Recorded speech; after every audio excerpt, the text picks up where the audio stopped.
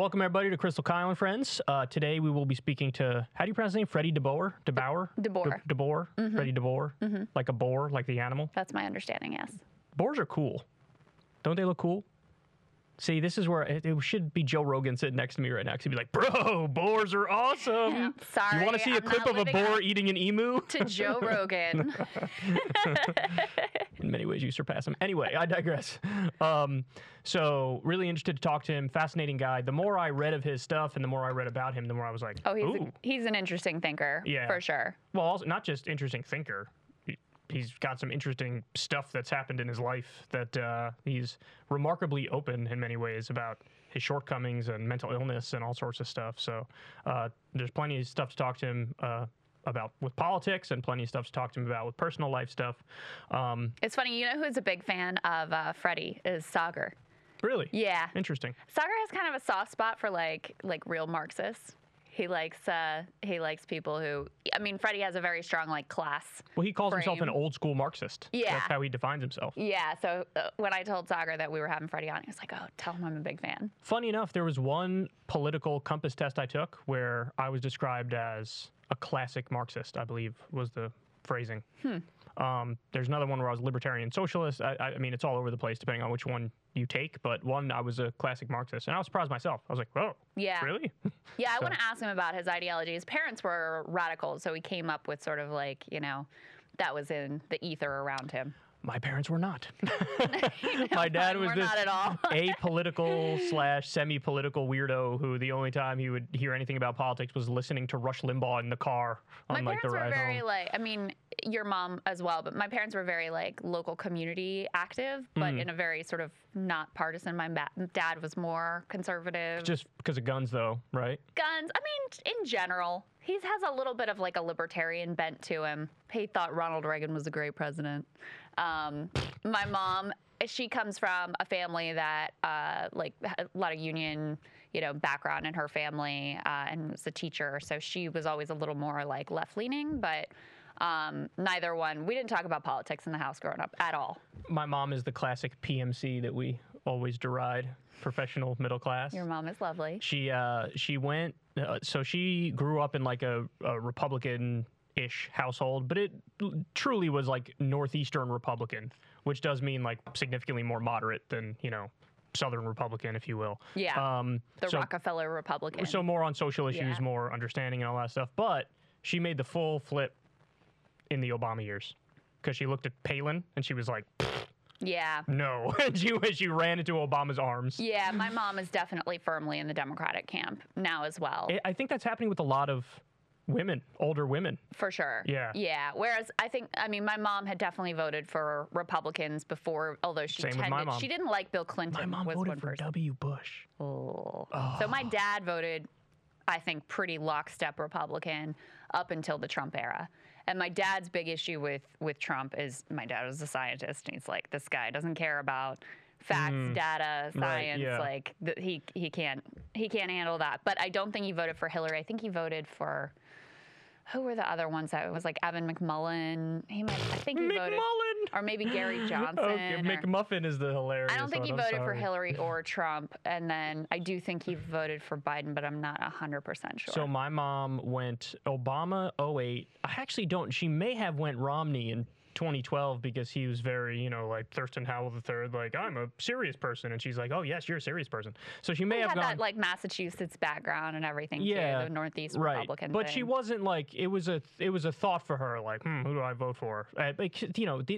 She's indicative of somebody who's not terribly ideological in how she approaches politics. But when Trump came around, she was like, not in a million fucking years, number one. But she didn't vote for Hillary either because she hated Hillary. Yeah. But then in 2020, she voted for Biden with a smile on her face because she was like, I got to get this guy out of here. This guy's great. Yeah. So all over the place and weird. Anyway, I don't know how we got on this conversation, but there is, speaking of the PMC, well, it's not middle class, professional, rich assholes. Tell me what's going on with Hillary. Well, speaking of, the Clintons. So Hillary Clinton back in the news because she is hawking her expertise in a new master class. Expertise.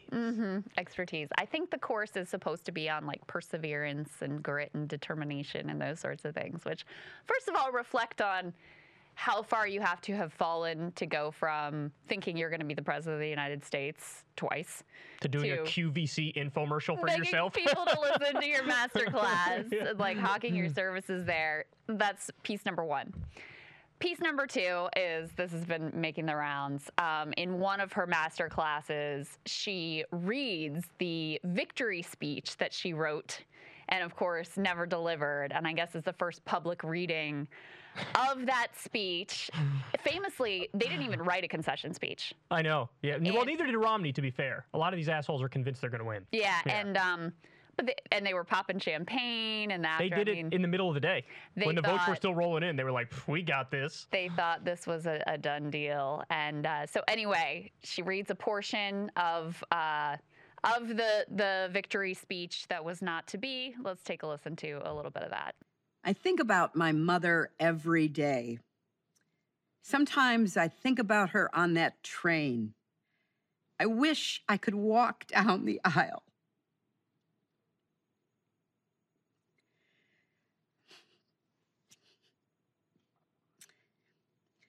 I wish I could walk down the aisle and find the little wooden seats where she sat, holding tight to her even younger sister, alone, terrified. She doesn't yet know how much she will suffer. She doesn't yet know she will find the strength to escape that suffering. That is still a long way off. The whole future is still unknown, as she stares out at the vast country moving past her. Okay. Hold on. She goes on to say, she will never know that you will have a good family of your own and 3 children, and as hard as it might be to imagine, your daughter will grow up and become the president of the United States, is the end of that little parable. Okay, so that's the first time I saw that. I didn't see this in prep. This is the first time I'm watching that. That didn't go as I expected, number one. Number two, this is the same exact thing that I remember from Kamala's speech at the DNC when she was picked for vice president. That same thought. Because it was literally the whole thing was about me, the gloriousness of me and my family. Yes, we're a special ilk. And it's like, this is kind of why you lost. Because she can't even fake it in terms of like, this isn't about me. This is about you guys. That's why I'm here. I'm just a vessel for the will of the people. I'm a vessel for the democratic will of the people. And she couldn't even muster herself to fake it. And I do think that's incredibly indicative. Now, on the whole, like, getting emotional thing, look, I get it. People feel, many people feel, these sorts of things about their family and their personal story and all that stuff. But most people also have the decency to understand that, like, people don't really give a fuck about your story, bro. They want health care. They want higher wages. This is the problem with Hillary. Well, it's also, there's 2 pieces to that story. One is just remembering your mom, and of course that's going to make a person emotional, but the punchline of the story is, and she's going to know her daughter, is the president of the United States. It kind of makes your point of, it's a little telling that that's the part that's emotional to her. And then the other part of this is like, there's just never been any reflection of the fact that you are the person most directly responsible for us having 4 fucking years of Donald Trump and possibly 8 years of Donald Trump the way. And instead, and they write about this in that book, Shattered, instantly when they figure out that, Hillary's lost, they're in meetings to decide how they're going to frame this loss. How to spin it. How to spin it to the public. Mm-hmm. And their spin was wildly successful, because what did they land on? They said, we're gonna blame Comey, we're gonna blame Russian misinformation. And that sent the whole media down this rabbit hole for years. And now that we're sort of moving beyond the Steele dossier and the P tapes and that madness, the extreme madness of Russiagate, but that obsession, and this is gonna dovetail with the next piece we're gonna talk about, over misinformation, that comes directly from Hillary herself and from her paid campaign operatives who decided that they were going to make that the cover story for why they lost. And it's not just to protect Hillary, it's to protect the entire way of the Democratic Party over decades, really starting in earnest with her husband. It was this year was or this week rather, was the 28th anniversary of NAFTA. Totally emblematic of the way that they intentionally shifted the Democratic Party away from a working class base and towards this, rising coalition of the ascendant that they thought would entrench themselves into power and would enable them to be able to raise money from corporations. And so they didn't want to dig into any of that, because that leads to a very different place than having frickin' Joe Biden and Kamala Harris in the White House right now. So I'm actually going to go even a step further than what you're saying. You did allude to this a little bit, but she's talking about, her and her family or whatever. Let me explain something to you. The Clintons are more responsible for the current state of this country than anybody else, than any other individual family, because it was Bill Clinton. It was the new Democrat neoliberal era. Mm-hmm. It was what's called the DLC, the Democratic Leadership Conference. And for those of you who don't know the details of that, it's very simple. What happened was the Democratic Party took a look at the Republicans and saw that they were doing colossal amounts of fundraising. And they said, well, how the hell could we get in on that game? And to that point in history, Democrats largely took money from certain constituencies, namely lawyers, unions, including teachers' unions. That was their base. That's who they went to for their funding. With the DLC and Bill Clinton, they came in and said, no, we're a different kind of Democrat. We're not these crazy far-lefty Democrats. We're new Democrats. And so we are also now going to start taking money from Big Pharma, from the military-industrial complex, from Wall Street and big financial institutions. And it is as a direct result of that, there's a through line directly to Donald Trump winning. 100%. It's the neoliberal rot and the Democratic Party standing for nothing substantive that led to the rise of a fake populist like Donald Trump. So she's directly responsible. Now, a couple more points. The whole misinformation thing. She just gave an interview to Rachel Maddow not that long ago, and that was still the thing she's harping away on. Oh, over and over again. The current state of affairs in the country right now, she looks at it, she's not talking about climate change, she's not talking about corruption, she's not talking about low wages, she's not talking about any of these other substantive problems, the endless wars that she helped foster.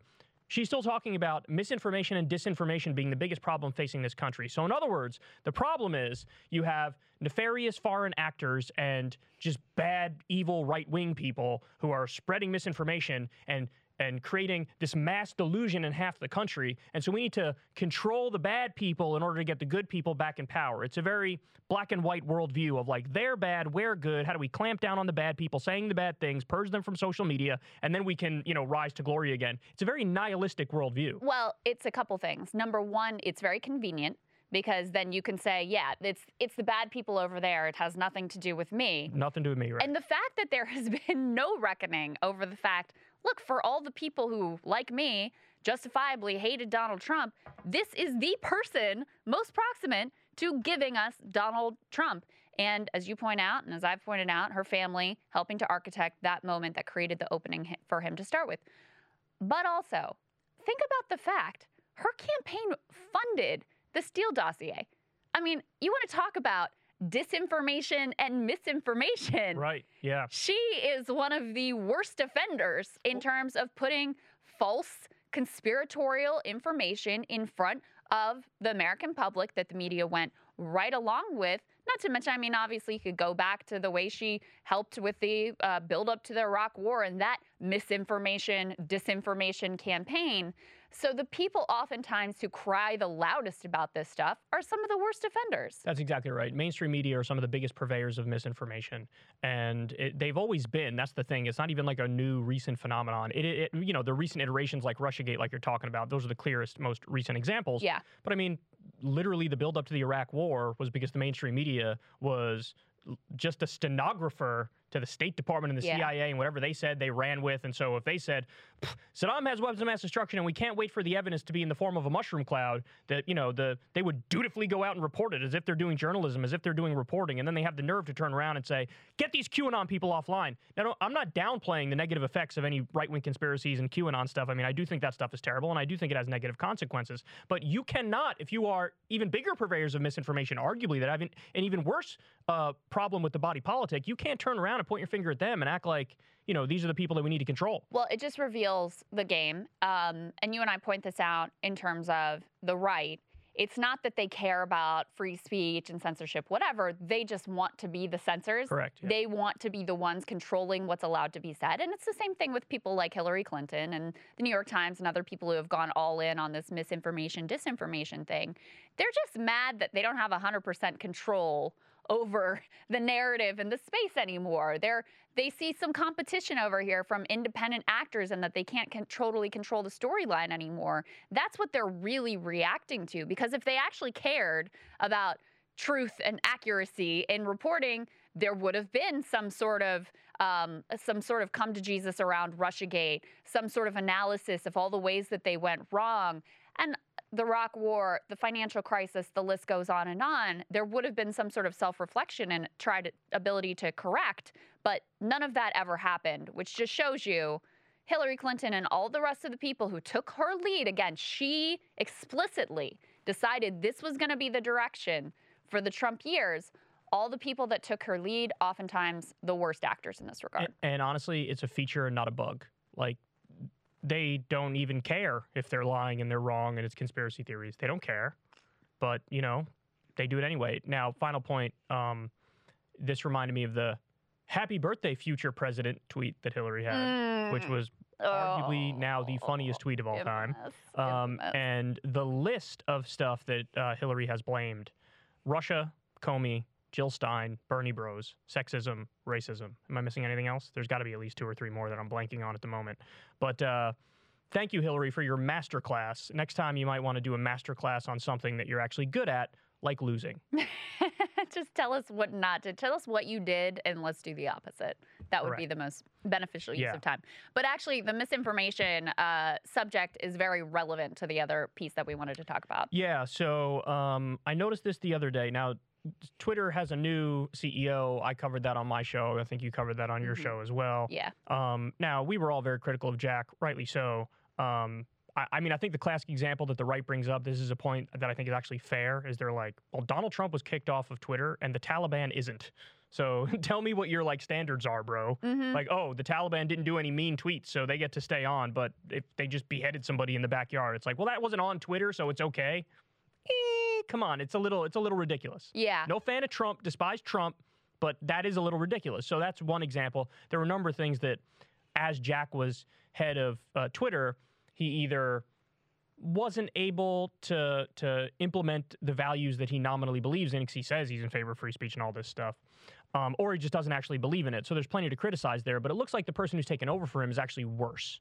I'm blanking on the guy's name now, but it doesn't really matter. He has this quote where he says he's openly effectively against freedom of speech. And so he said he's not bound by the First Amendment. Right. That was his quote. It's actually worse than that in full context. I read the whole thing. Yeah, no, that's actually not cherry picking. That's actually... No, I know, because I read the quote on Twitter and I was like, I'm not sure this is... I'm sure, because there was a ... in there, in ellipses, and I was like, is that what's called, ellipses? Yeah. I was like, okay, well, I got to go read the whole thing because they could be misleading. I read the whole thing and I was like, oh, this is even worse. I read the entire interview. Yeah. And in context, it's actually worse. So there have been 2 giant Twitter purges now. And of course, the argument is, well, misinformation and disinformation. And, well, we're just getting rid of accounts that are linked to Iran and Russia and China and whatever. And it's like, first of all, on that point alone, so are you going to get rid of accounts linked to the State Department? Because the State Department lies every day before breakfast. No, seriously. Like this, we're talking about whether it's the State Department, the CIA, the Pentagon, people affiliated with them. I mean, Russiagate was a gigantic hoax, and they were all pushing it on the country. They lie us into wars nonstop. I mean, this is a matter of record. And we're the world's sole superpower. We arguably do the most damage around the world. We support militarily 73% of the world's dictatorships. We have 900 military bases around the world. I mean, Noam Chomsky said it best. If the Nuremberg laws were upheld, every post-World War II president would be hanged. So if you're saying, look, it's hostile state actors that do nefarious things, so we got to pull them down, okay, when are you going to purge people from the State Department? When are you going to purge people from the CIA or the Pentagon? Are you going to do that? No, you're not going to do that because you're incredibly biased in your worldview. So just in principle, I disagree with that. Just in principle, I disagree with it. Even if you have an account that's tied to the Iranian government or whatever, are they not allowed to speak? Are they not allowed to give their perspective? And guess what? I got news for everybody. I've been covering this Iran deal 14 ways to Sunday. I've covered it closely than arguably anybody else in old media or new media. And the narrative that comes from Iran is actually far closer to the truth And that's not hard to imagine because Joe Biden, when he ran, said, I'm going to jump right back on the Iran deal. Then he got it and he's like, yeah, we're not doing that. We're going to continue Trump's path of ripping up the deal. So it's just a fact that when you look at it objectively, they were screwed in the deal in the exact same way they were screwed when the CIA did a coup of their democratically elected leader, Mohammad Mossadegh, and put in the Shah in the 1950s. So, again, these are unfortunate facts of history that they want to bury. But now comes the new part of the story. So this is just indicative of how terrible the purge is. Yeah. One of the accounts that was purged is the Maxwell Trial Tracker. @Tracker Trial was what it's called. Over 500,000 Twitter followers. Wow. The whole existence of this account was, we're going to follow the Ghislaine Maxwell trial, and that's it. We're going to give you factual updates on it, and that's it. And they purged it. They got rid of it. On what planet is this protecting from misinformation and disinformation? I got information for my show from them because they're following the trial, and they found out they were the original reporters that I saw that said Bill Clinton and Donald Trump were just mentioned in the courtroom. Yep. How can they just purge this and act like, what? You think we don't see this? You think we don't have eyes? You think we don't realize how biased this is? You think we don't realize how big of a crackdown on free speech and freedom of information this is? It's ridiculous. Yeah, and it wasn't just them. There was another account that was the Nancy Pelosi portfolio tracker, that what they would do is they would post her stock trades publicly available, based on her disclosures. That one also got suspended. Similar, if not at the same time, similar time. I literally don't know how you justify it. Well, I mean, usually there's like a fig leaf of something. And look, to be clear, I haven't followed every single tweet that these accounts have put out, but I have no idea how you even have a fig leaf of a justification here. Oh, well, they will just say misinformation and disinformation. But really what's going on is they are protecting elites. That's what they're doing. In the same way, I mean, this is a much less egregious example, although I hate this too. It's like when YouTube took away the dislikes. Why did YouTube take away the dislikes? Well, literally every video that was posted of Joe Biden would get like mass downvoted. The frickin' Fauci documentary, where they give him a giant fluff piece, got like 95% dislikes or something like that. So you look at that, what happened, well, I have no doubt that what happened was establishment media, establishment politicians, people with power and authority were getting embarrassed. And they're in rooms with the CEOs of all these various companies, whether it's Facebook, YouTube, whatever. And so they probably talked to them like, look, we got to do something about this. And this is the solution they came up with. We'll just take away the dislikes. And so all you see is the likes. And so people will publicly have no idea. Now, by the way, there are practical implications to this too. I talked about this on my show. But sometimes you have an engineering problem or you're trying to put together a piece of furniture or some shit and you want to YouTube it to figure out, hey, well, how do I do this? And it used to be if you go to it, you could see a video is 80% downvoted and you're like, I'm not going to waste my time watching this. They got it wrong. Mm-hmm. Now you can't because I don't know if it's good or bad. There's no indication of it. So, I mean, it's so transparent. It's so see-through. We know what you're doing, and nobody likes it. And the saddest thing is, all these other, competition sites that pop up, they don't even really have a prayer. That's the sad reality. Yeah, well, and we were kind of talking about this. They don't have a prayer, and they also, it's very easy for them to get sucked into just being a place for right-wing people. Well, that's what happened with Gab. They're narrow conversation. Gab is like, we're the free speech alternative to Twitter, and then it literally became Nazi central, like over the course of a couple months. Right, exactly. And I think, look, it's hard because the whole benefit of a social media platform is the people that are there. So if you have on Twitter, if everybody's already on Twitter, and they are, it's sort of a natural monopoly, honestly, right. These social media companies. A lot of people argue that that's why, rather than focusing on breaking them up, better to have them basically be public goods and heavily regulated. That's because they are, in a certain sense, natural monopolies because their benefit comes from the number of people that are on them. So far, it has not been an effective strategy to start something else and expect that you're going to have mass migration, especially with Twitter. The thing about Twitter is it's where all the elites are. And so even Trump, when he's booted off of Twitter, makes a huge difference in terms of what he's able to put out there. Look at Milo. What happened to Milo? You tell me what did happen to Milo. Milo is now on a Christian, home shopping network trying to hawk shitty statues of Mary. We both watched way too much of that. No, well, it was hilarious. Hilarious. But that's an example of deplatforming, even though I'm against it in principle. It absolutely, quote unquote, works. I mean, Milo was a huge personality, but listen, if the president of the United States can be hobbled by deplatforming, look, on the one hand, it's been really nice having him sort of pushed to the side. Tweets. Maybe I should nuke North Korea. Don't get me wrong. No, don't do that. Don't do that. Yeah, that's been kind of nice for everybody's mental health. But it's also really scary because anyone can be disappeared by just being pushed down to the public square. This is how people communicate. This is the public square now. And so for the CEO to not only say, I'm not going to be bound by the First Amendment, but then to immediately act on that philosophy is extremely troubling. True. I want Jack back. Same. It's better. Jack is currently meditating on top of a Nepalese mountain with a naked 100-year-old man. That's what he's doing. Living his best life. And he's bathing in kombucha. That's what Jack's doing. All right. On that note, let's get to the guest, Freddie DeBoer, author of The Cult of Smart, fantastic book about our education system and some of the lies that we tell ourselves about education and about students in general. He also has a fantastic daily newsletter on his Substack. Let's get right to it. Welcome, Freddie. So glad to have you. Thanks for having me. I appreciate it. Our pleasure. Give our audience, if they're not familiar with your work, a little bit of an intro to Freddie. Sort of, first tell them where they can subscribe to your Substack. I'm a subscriber, and I enjoy your work quite a bit. But also a little bit about what you consider your political ideology to be. Sure, yeah. My Substack is freddie.substack.com, which is easy to find if you Google it. I'm someone who grew up in a socialist and leftist tradition in a socialist and leftist household. My father's middle name was Eugene for Eugene Debs. My paternal grandfather was the target of McCarthyite bills as a professor in Illinois. My grandmother won the ACLU Lifetime Achievement Award for her work in civil rights and civil liberties. And I come from that kind of a background. I also grew up at Wesleyan University, so I'm, ensconced in a very sort of lefty tradition. I have a PhD, so I've been through academia.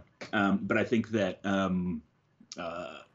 there's been a tremendous amount of bad strategic and ideological decisions on the left for essentially my entire political lifetime, and it's resulted in a lot of failure.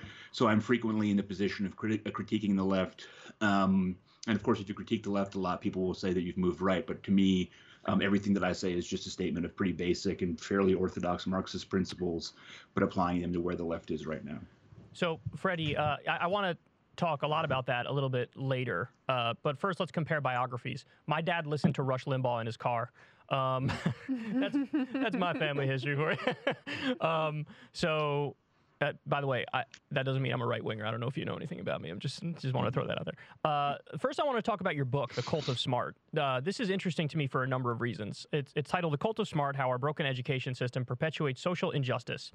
And I'll give a little summary of it. There's one aspect in which I totally agree with you, and then there's others I have questions about. So the general idea is that there are innate differences in intelligence, and it would serve us well to acknowledge that when it comes to the education system. Is that a fair summation? Yeah. I guess the way that I would express that is that as someone who at the time was writing a dissertation about educational assessment, and as someone who has been a teacher in many different contexts and levels for a long time, I was looking at a situation where the policy discussion was, we can't push all these people through the pipeline, the college pipeline, to stable middle class lifestyles. As I say in the book, every president since at least Ronald Reagan has said that college is the key to solving our socioeconomic problems. And it's failing. It's been failing for decades, but we keep pushing people into the pipeline. And so the basic idea of the book is like, part of the reason that people are not surviving in the pipeline is because we're asking them to do things that are not suiting their particular skills and their particular mental makeup, their strengths as human beings, so that rather than trying to force everyone into a pipeline that's not working for them, we should invent other pipelines to diversify the paths forward for people, because college for everyone has been a disastrous policy regime. So in the nature versus nurture debate, I mean, obviously this touches heavily on that. And I mean, overall, it's a very complex debate. There are plenty of things that are a mix of nature and nurture. There are plenty of things that are purely nurture, and there are plenty of things that are purely nature. I have a somewhat unorthodox view on the left, which I think is similar to what you're espousing, which is, nature is maybe slightly dominant and then nurture pokes at it. And again, that is relatively unorthodox in left-wing circles. But I guess my question is, so there was a Harvard psychologist who wrote a book in 1983 called Frames of Mind, and it's about intelligence. And he breaks it down into 8 different kinds of intelligence: spatial intelligence, bodily intelligence, musical intelligence, linguistic intelligence, logical intelligence, interpersonal intelligence, intrapersonal intelligence, and naturalistic intelligence.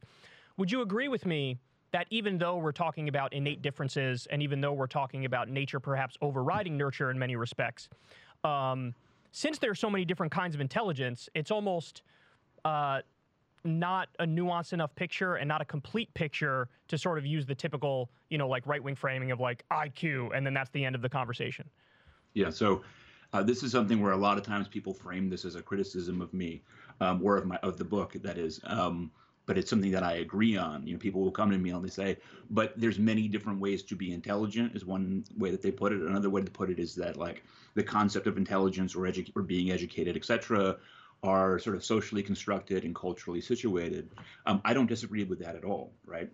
The problem is, right, again, this is all supposed to be like commenting from the position of, our entire socioeconomic system right now. The only reliable path to get people into stable, well-paying jobs, with the collapse of the American labor movement, the demise of manufacturing and industrial employment in this country, the only path we have is college, and it's not working for people. Neoliberal capitalism has a definition of what skills it finds valuable. I don't think that those skills are inherently or intrinsically or transcendently more intelligent or more real or more valuable. But I don't get to make that decision, right? So when people say, well, you say some people have a predisposition to be smarter than others, but there's many different ways to be intelligent. My response is yes, but like the system is not recognizing those many different ways to be intelligent. And as long as the system has this narrow focus on like what is a valuable skill, such as the skill to code, right? Like a particular kind of raw cognitive processing that is applicable to many things in 2021 where it wasn't applicable 1,000 years ago. Of course, that's socially mediated and situated, but that's what the system is rewarding right now. And if the goal is to turn everyone, right, into the kind of like Stanford graduate Google employee who thrives under those kind of definitions of what is like a definition of being smart, then we're bound to fail. Right. So yeah, that's a good point. Right. Well, and I mean, here's the funny thing about this is you're saying something that is both very controversial and very not, because when he explained it, I was like, I mean, most people, look, I've got 3 kids, and it's very obvious, like, not only what their different strengths are and that they just can't, look, they have the same parents, but they all are very, very different and have very different intelligences. From day one, too. From day one. Yeah, I mean, their little personalities and the things they're interested in and the way their minds worked are largely baked in, and I have very little to do with it outside of the genetic material that I provided. And you can even see very clearly, like, oh, this one is so much like my mom, and oh, this one is so much like my dad, and all of those things. And I think if you talk to any person, they feel the same way. It's very clear when you have kids in particular.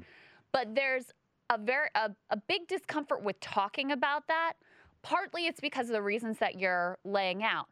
All of this education discourse, whether it's on the right with, the No Child Left Behind stuff, whether it's with Obama and Arne Duncan, if you maintain the mythology that, oh, if we just pull the right levers with our education system, and if we just yell at the teachers enough, then every child is going to be able to succeed, well, that's a lie. I mean, it's just a lie. There are not enough slots in the meritocracy for everyone to win. That's the whole point of the meritocracy, is that some people get to be at the top and some people are forced to be at the bottom. But you can maintain this sort of mythology if you don't acknowledge that there are some people whose intelligences do not have market value according to the current neoliberal framework that we have. But the other place that people get uncomfortable, and this part I understand, is they say, well, if we talk about these innate differences, you're going to end up in some Charles Murray bell curve kind of situation, and we're going to end up talking about eugenics. And there's an assumption that that's like an inevitable outcome of talking about innate genetic differences. So how do we have this conversation without ending at racism and eugenics? So there's a few things that we should bear in mind, right? The first thing to bear in mind is that, like, the term eugenics has become, generalized to the point of absolute meaninglessness. Eugenics is not the observation that different individual human beings have different individual genetic endowments that predispose them to be one thing or another, right? Eugenics is an attempt from up top to engineer a different genome across the population through things like forced sterilization, or even like through things like top-down selective breeding, right? Yep. The risks of that happening in the United States are very small. I understand why people are sensitive about this. I'm sensitive about it too. One thing to remind everyone is that, like, none of us has the right to get very pure about this, because the process of mate selection for human beings is in many ways the process of selecting for someone whose genetics you would like to share in the production of children, right? If you are a typical 30-year-old liberal who, is the kind of person who accuses my book of being a eugenicist book, but you go on Bumble and you are pawing through people and you notice, for example, oh, this guy's, got a master's degree and he makes $125,000 and this is, marriage material. One of the things that you are doing, which is literally baked into our genome, is you are selecting for, right, the future sort of attributes that your potential progeny will have, right? Like, we are always practicing, if we're going to use this extremely loose definition of eugenics, we're always practicing eugenics at the micro level as we continue to sort ourselves. And in fact, this has obvious macro outcomes, the most obvious of which is assortative mating, which is, there's tons of research on this over the course of the past, 30, 40, 50 years. The number of people, the degree to which people are sorting by education in the marriage market has dramatically increased. So that, like, in the 1950s, someone with a PhD was no more likely to marry another person with a PhD than someone with just a high school diploma. That's become extremely rare. And people, if you come to the neighborhood I'm in right now, Park Slope, Brooklyn, right, a bunch of sort of left liberals, but they're all selecting each other based on these things, right? So we can't get too holy about it. An empirical observation never implies a necessary policy or political response, right? Like, so many people I talk to say, this must end up in eugenics. And I say, must it? Because, like, my book, the second half of the book describes what I think is like a humane, progressive, egalitarian way in which to acknowledge the reality that we're all, good at different things and bad at different things. Some of that certainly, is a product of our genome. And how can we make society fairer and better? I just find the notion that, like, we as a society, if we acknowledge any genetic influence on behavioral or cognitive traits at all, like, we will necessarily slip into eugenics. It's just an incredibly overly pessimistic view of human nature, right? We decide the kind of society that we want to have. The whole point of the book is that once you acknowledge, right, that there are things that we can't control that have deep influence on our performance within the labor economy, within the meritocracy, or whatever you want to call it, it really helps to bolster the case for something like socialism, or at least a redistributive state, because if you don't earn it, if it's not under your control, then you have less right to say that I need to keep this and that person can't have it, right? That's a perfectly consistent, logically sort of philosophical way to look at this. So we just have to choose the good way, not the bad way. So, Crystal, to take a crack at your question about, how do we avoid these ends, I think that the answer is sort of embedded in the thing that I asked Freddie before, which is, because I remember watching these like race and IQ debates on YouTube years back, and I always found the entire conversation a little absurd because I'm like, you guys have such a narrow definition of what you mean by intelligence, and so if you broaden out the scope to be the 8 types of intelligence that I just described, the whole conversation just looks absurd. Well, not to mention, I know you argue in the book too, it's not that you're saying nurture has nothing to do with it. Of course, socioeconomic status and trauma and those sorts of things, which disproportionately impact Black people in this country, of course those have an impact on educational attainment as well. So I just want to be clear about what you're arguing here too. You're not saying nature is absolutely everything and nurture has no place. You're just saying you all are pretending that nature has nothing to do with it, and that's justifying ultimately what is a very unfair end for millions and millions of people. Yeah, so I'm going to use like an overly cute analogy that I have developed, which is just that, like, okay, you take a bunch of children, right, and you have a jumping contest. You see which child can jump the highest. And for the record, like, I don't think that like a jumping contest is particularly more like arbitrary or unfair than the meritocratic system that we have. You take these children, say, okay, we're going to have a jumping contest, but for whatever reason, you decide to saddle a bunch of children with weight belts that weigh them down, and you give some kids, like, I don't know, springy shoes so they can jump higher, right? In other words, there's systematic advantage and disadvantage within those populations, right? You then take your averages of how people jump.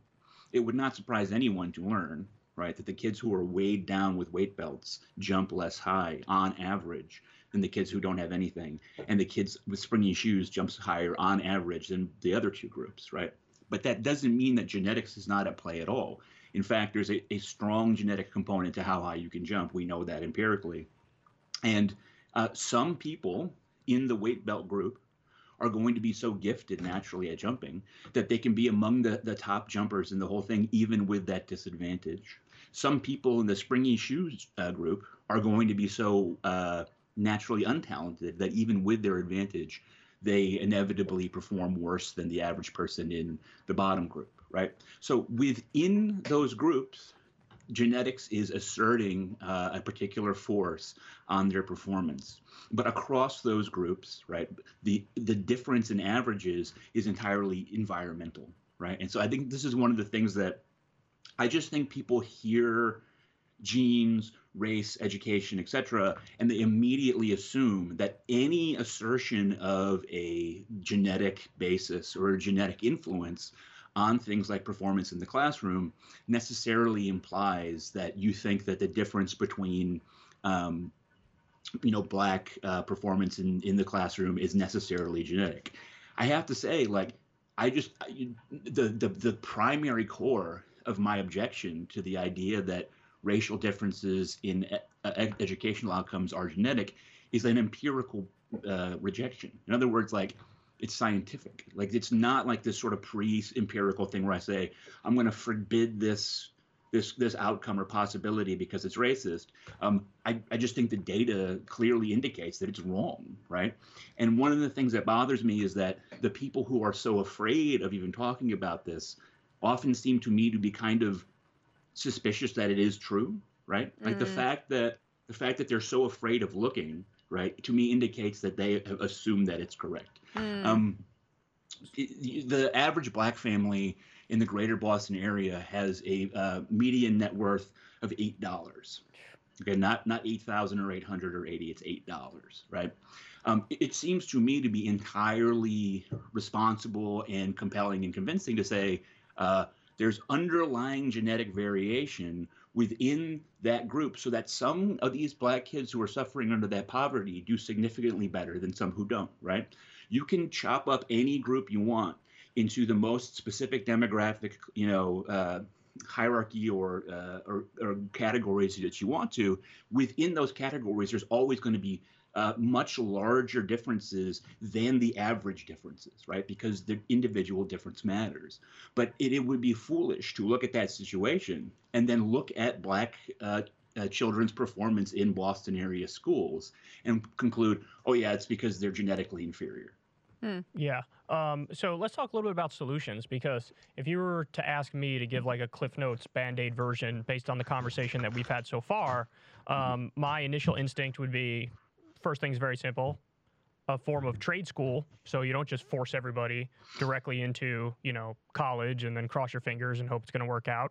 And then beyond that, sort of a universal basic income system where if somebody, for example, has like a very artistic type of intelligence that maybe is not monetizable, and so they can't really find market value in what they're doing, even though they have innate human value and human intelligence, it would be something where they can still sustain and thrive, exercising their particular kind of intelligence. What do you think about that?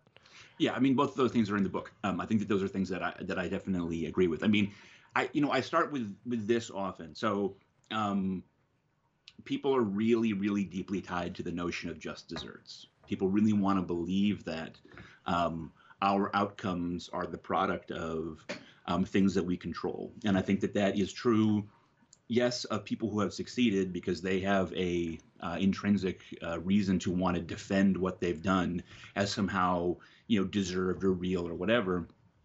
But there's also a lot of that attitude crops up. I mean, people in the lower classes, like it's just not true that like everyone in the lower socioeconomic classes believes that the universe just decides our fate and that they have no control over their destiny.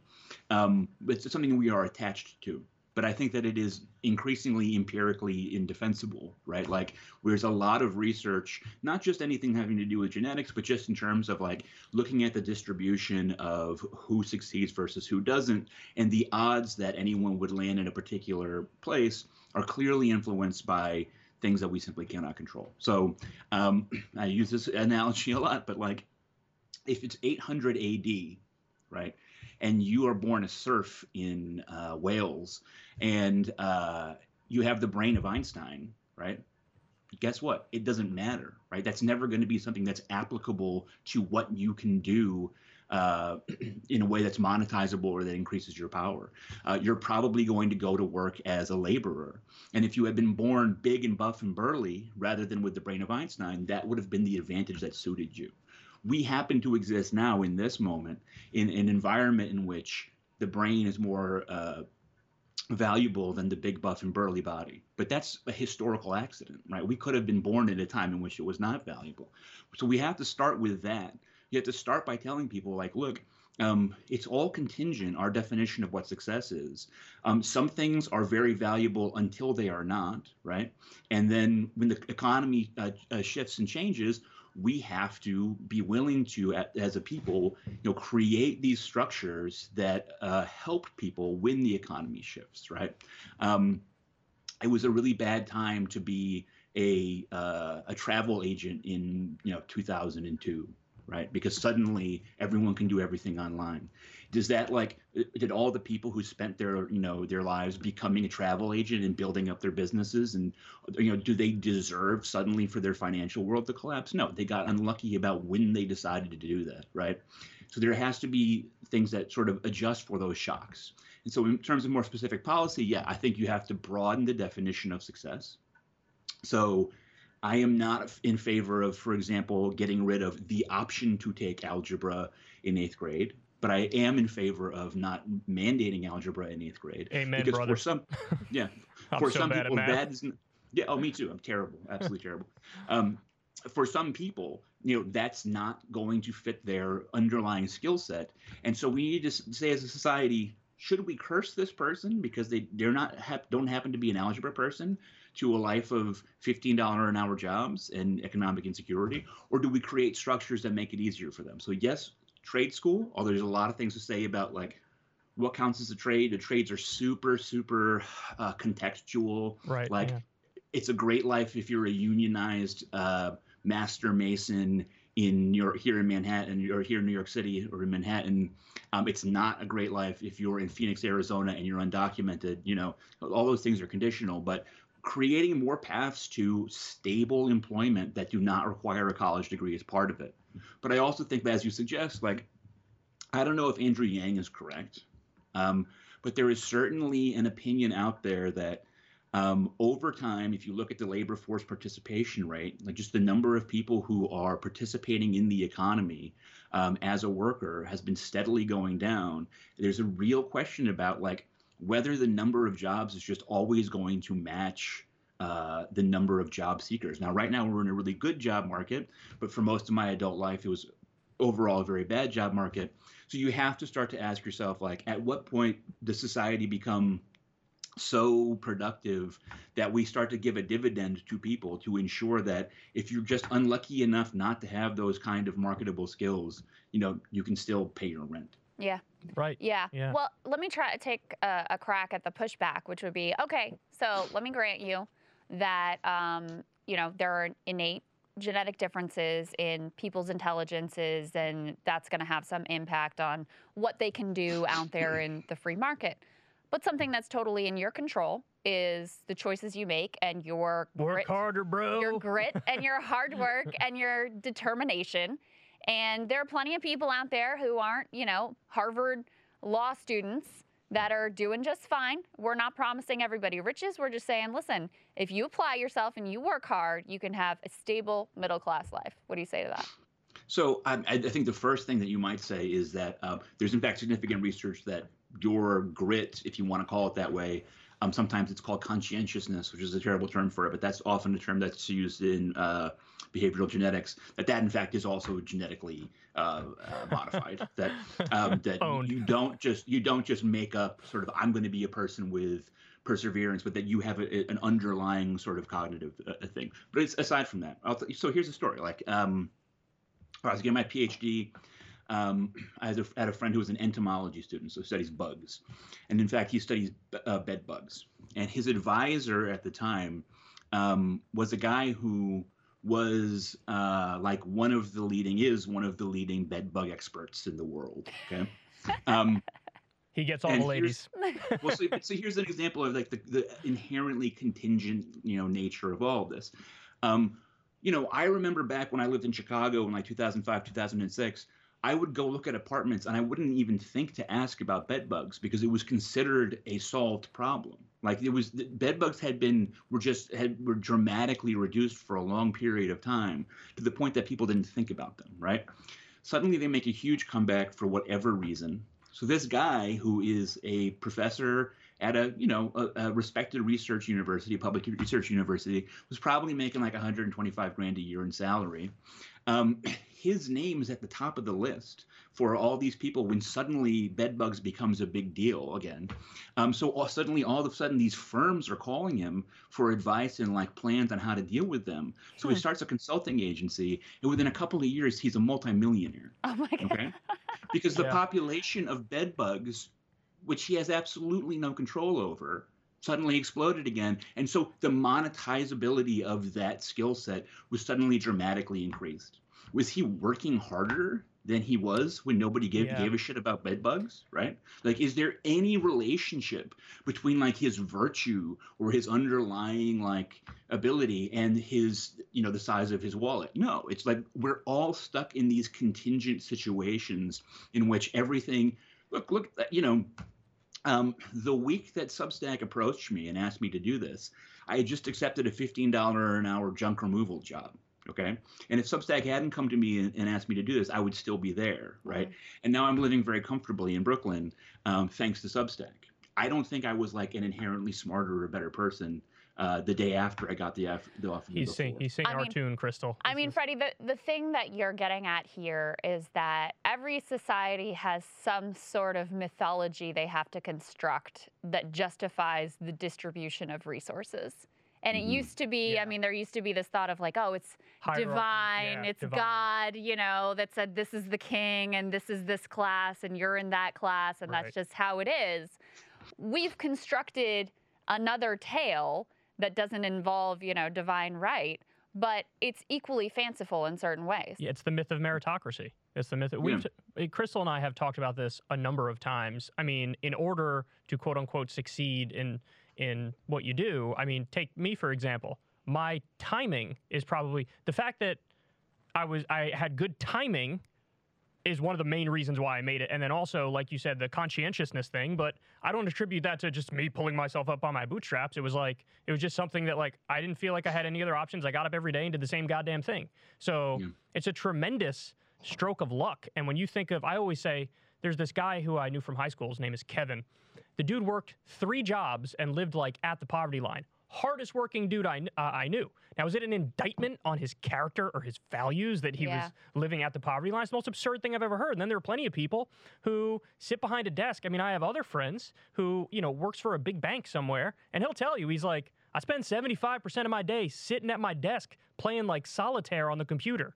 So it's so arbitrary, and this myth of meritocracy, funny enough, I find it's one of the harder ones for people to let go of, ultimately. It's interesting. I wanted to ask you if you think that there's been an erosion in the nation at large's undying faith in this myth of meritocracy. I was really struck.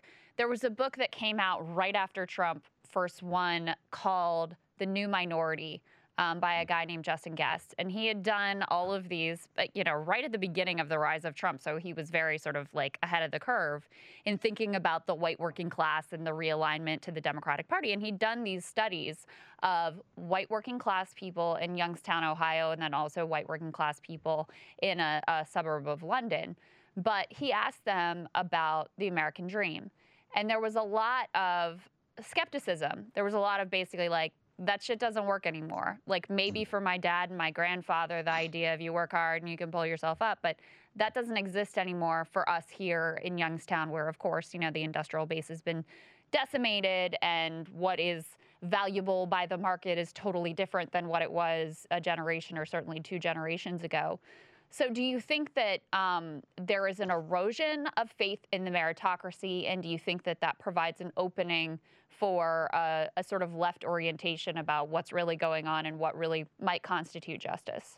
I mean, I think that the problem is, I think that there is an erosion of faith in meritocracy, but it's not particularly coherent or useful in the sense that if you are on the left, the broad left of center, you have to have a coherent idea about where the personal ends and where the structural begins. And you have to understand that, like, people need to hear messages on different levels, okay? The fact that it is, again, I would say, like, just empirically, scientifically the case that we don't, in the macro, control our own destinies, and that we're always buffeted by chance and these things that are happening to us that we can't control, that does not mean that it's necessarily the best way to sort of teach people to operate in the world, to believe that, like, oh, you're just you're a victim of circumstance. You can't control anything. You might as well, Right. That's not the message that we should give people on the personal level. I think the problem right now is, the left controls, or at least has much more control over, like, culture and ideas than it does over anything sort of structural. And so we have the cultural idea of, like, this sucks, meritocracy sucks, capitalism sucks. You're just, for example, the message that I would say that Black children are receiving right now from many people on the broad left is, look, you're a child, you were born a victim. You have no ability to overcome the vagaries of white supremacy and racism. And, we're going to use all kinds of weird vocabulary to talk about you as a way to honor you, but we're leaving the same economy in place, right? Right. Individuals have to feel that they can make choices that matter in their life, if nothing else, to sort of foster like a healthy mental and emotional sort of point of view, while understanding politically that at the structural level, they are bound by all sorts of things that sort of control their outcomes. I recognize that that's kind of a nuanced point to take, right?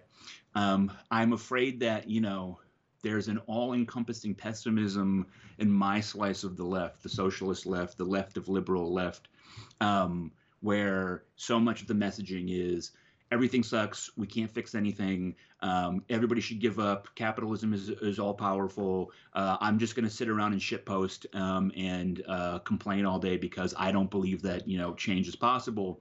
And that's just, it's a self-fulfilling prophecy. Like, if you talk like a fucking loser, you're going to be a loser, Yeah. And like, it's just, you're right, Freddie. And there is a colossal difference between the personal and the political. And this is something like, not to be flippant or glib here, but when you think of somebody like Jordan Peterson and why there was like a meteoric rise of him, particularly on the right, not a fan of his politics, not a fan of his religious stuff, but his psychology stuff is interesting. And he gave people that mindset of, like, you have to grind, you have to be conscientious, you have to have discipline, you have to have all these things. So on the one hand, on the personal level, that might serve you well, even if it's just in the ends of like, now I have hope. That might serve you well. But, you know, the left, the reason why it's a difficult balancing act for the left is like you're alluding to, at what point does the personal end and the structural begin? And then which thing do we work on first? Because, you know, here's a thought. Martin Luther King Jr. was sleeping with however many women he was sleeping with, having an affair. And personally, he may have been a mess. But politically, the grand vision was brilliant. And if he took Jordan Peterson's advice of like, hey, man, clean up your own room before you try to fix anything about society, we wouldn't be where we are today in many respects when it comes to civil rights and voting rights. So, yeah, I don't have the answer. Yeah, I don't know how to balance that properly. But where it's almost like you have this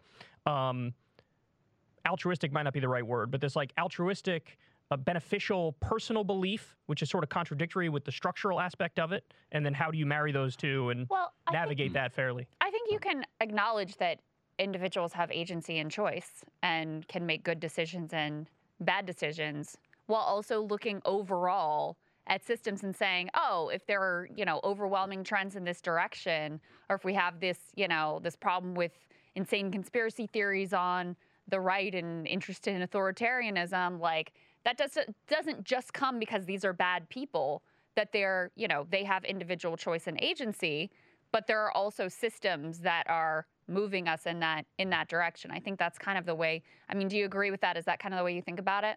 Yeah, well, we're sort of returning this back to the topic of like behavioral genetics. You know, there's a classic book about Judith Rich Harris called the Nurture Assumption from the 1990s. And she was a social scientist who just said, like, you know, if you look at all of the stuff that sort of goes out to parents, all of the sort of rhetoric and propaganda that goes out to parents, it all, you know, at least at that time, proceeds from the assumption that like the parent sort of is molding the child into this particular thing, and that you as a parent have, you know, total control over the person that your child becomes. Now, partly that's because like there's an industry in making parents panic. Like it's a very profitable and reliable one, is like making parents feel like, you know, everything is going wrong for their kid, even when it isn't. Like I'm surrounded. I live in the heart of, you know, baby stroller Brooklyn. You have all of these kids who are being born into affluence with, you know, two stable parents and loving relationships, and, you know, who have everything they can need. And the parents are a fucking mess because they've been convinced by their culture that, like, you know, their kid is going to turn out to be this horrible monster.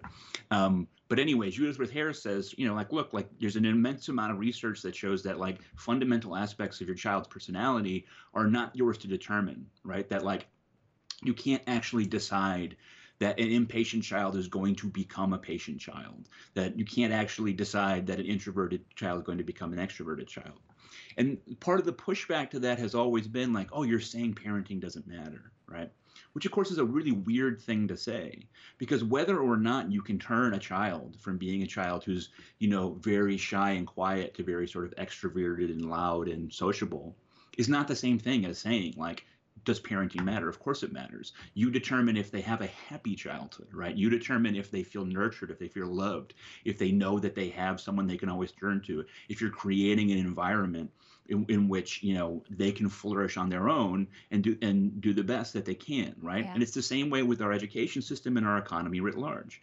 If the goal is, I'm going to turn every student in this country into a busy little meritocrat who can go to elite colleges, graduate out, and, you know, get some job as a programmer or end up working as an apparatchik at a fancy nonprofit, right? Who can do this sort of American dream, like Brooklyn Brownstone, like affluent sort of vision of what success is, then the answer to that is absolutely not, right? Like we can't do that for all manner of reasons. But like that's a shitty definition of success, right? I mean, I always say, one thing that people, you know, one of the first miracle of public schooling is not that kids get an education for free in the sense that we're going to take their math level from this skill to this skill. The first miracle of public education is that for many children in certain demographics, school is the safest place they'll ever be in their lives, right? They're significantly safer, better fed, in a warmer, nurturing environment. I mean, it cannot possibly be overstated the just huge humanitarian benefit of having, poor children being able to go to buildings that are, in fact, quite safe, despite media rhetoric, that have heat, that have other children that they can socialize and play with, that have adults who can look after them, that have free meals, etc. Right? That's the first thing. And so, to me, right, like the whole point of building a better school system, if the goal is just everybody's got to come out of this, with the same skills as someone who goes on to, be a Princeton grad, that cannot possibly succeed. And that's a stupid goal. But if the goal is to make our schooling system safe, warm, nurturing, and places where students can find out what they're good at and what they like, and we broaden the definition of success, so we don't just say only algebra matters, even while we say, yeah, for you guys over here, algebra matters and that's awesome. Like, that's the goal. It is to create a place where there's more opportunity to define success broadly. So what do you think about some of the hot button education controversies in New York City, the, doing away with like the segregated pullout, gifted and talented programs, getting rid of the special schools that you test into? Some have framed this as basically like anti-Asian bias because there were such a large proportion of Asian students that were getting into those programs, and then white students, and then I think Latino and then Black students as a much lower percentage. What do you think of some of those controversies? Well, for the anti-Asian thing particularly, I can't speak to the New York City public school sort of issue and the degree to which that's motivated by a desire to reduce the Asian student population. I will say that the broader sense that there is a anti-Asian bias exists because that's absolutely true. I mean, so for example, in the University of California they're getting rid of the SAT entirely. They've taken many steps that have the impact, they'll never admit that this is what they're doing, that have the impact of reducing the Asian student population. There are, many people within the system who will tell you that that's an open secret, right? That it's not particularly hidden fact that like they're trying to engineer a different racial makeup in their schools. Yes, for more Black and Hispanic students, which I think is noble, but also they think their schools are perceived as too Asian, and that has problems with their competitiveness against other schools. And that's true across a whole lot of different things. Harvard had to open their books not that long ago because of a lawsuit. It's been revealed that, yes, in fact, the obvious is true, is that it's dramatically harder for any given Asian student to get into Harvard than students from other racial backgrounds for a given GPA, SAT score, etc. Look, I am not super hung up on gifted and talented programs getting cut because the kids who go into them are gifted and talented, right? Okay, in other words, they're going to be fine. So I mentioned cutting algebra. The California public schools, K through 12, are in the process of probably dropping the ability to take algebra as an 8th grader. Okay, and it's sold directly as a racial equity kind of a initiative. I'm not, the thing is, it depends on how you look at it. The kind of kids, most of the kids who are going to the gifted talented programs right now come from stable families whose parents have the financial wherewithal to be able to get that kid the kind of training that they need to succeed. Okay, it's not as if dropping the gifted and talented program, all of a sudden these kids are going to lose all of their advantage. They're already gifted and talented. They'll probably be fine in the long run. The problem is, number one, is you've got a cohort of kids who are just gifted and talented and do not have that sort of the help of parents and their sort of economic standing to be able to get this training elsewhere. So they're going to suffer. But also, it does nothing to solve sort of the underlying problem. The underlying problem is that poorer and Blacker students in this country are underperforming the national average. Now, to me, just like we talked about before, the reasons for that are pretty obvious, right? We say that we live under white supremacy and that we have a lot of racial inequality and that there's lots of disadvantages that Black kids face. Obviously, poor kids face a lot of disadvantages. Therefore, it would be strange if they weren't struggling, right? Right. But the question is getting rid of algebra in California schools at the 8th grade level going to help those kids not struggle? No. Is getting rid of the gifted and talented programs in New York City schools going to suddenly make the struggling Black and poor kids in New York City schools perform better? No, it's just you're getting rid of indicators because you don't like what the indicators reveal. And it's the same thing. I mean, I've written about the SAT a half dozen times in the past year. And, I mean, I do think the analogy is apt, which is just that, like, getting rid of the SAT because you don't like the racial inequality it reveals is like getting rid of thermometers because you don't want to think about climate change, right? The underlying problem is not addressed. I do understand that we have not come up with a way yet to actually solve the broad-based socioeconomic inequality that afflicts students of all races, but particularly Black students in this country. And it can seem like nihilism to say, well, we can't fix it in the classroom. But we can't fix it in the classroom, right? If you have a generation of young Black students who are, going home to homes where it's single parent family where the mom is working, 60 hours a week just to be able to afford the rent and put food on the table, and the boiler's busted, and there's no access to YouTube like the white kids have, et cetera, et cetera. At some point, you have to acknowledge that, like, you cannot ask teachers who see these kids for 6 hours a day and are working under all the kinds of their own constraints to suddenly magically pull them out of that. And it's like everything else in race in this country. Like, we have really inflamed racial rhetoric, but we don't have a plan. Freddie, so true. I want to pivot to another issue here of potential disagreement. I want to lay out my response to a controversial thing you said recently and then get your reaction to it. So this got a lot of play. You said, it's time for young socialists and progressive Democrats to recognize that our beliefs just might not be popular enough to win elections consistently. It does us no favors to pretend otherwise. What too many young socialists and progressive Democrats don't seem to realize is that it's perfectly possible that the Democratic Party is biased against our beliefs and that our beliefs simply aren't very popular.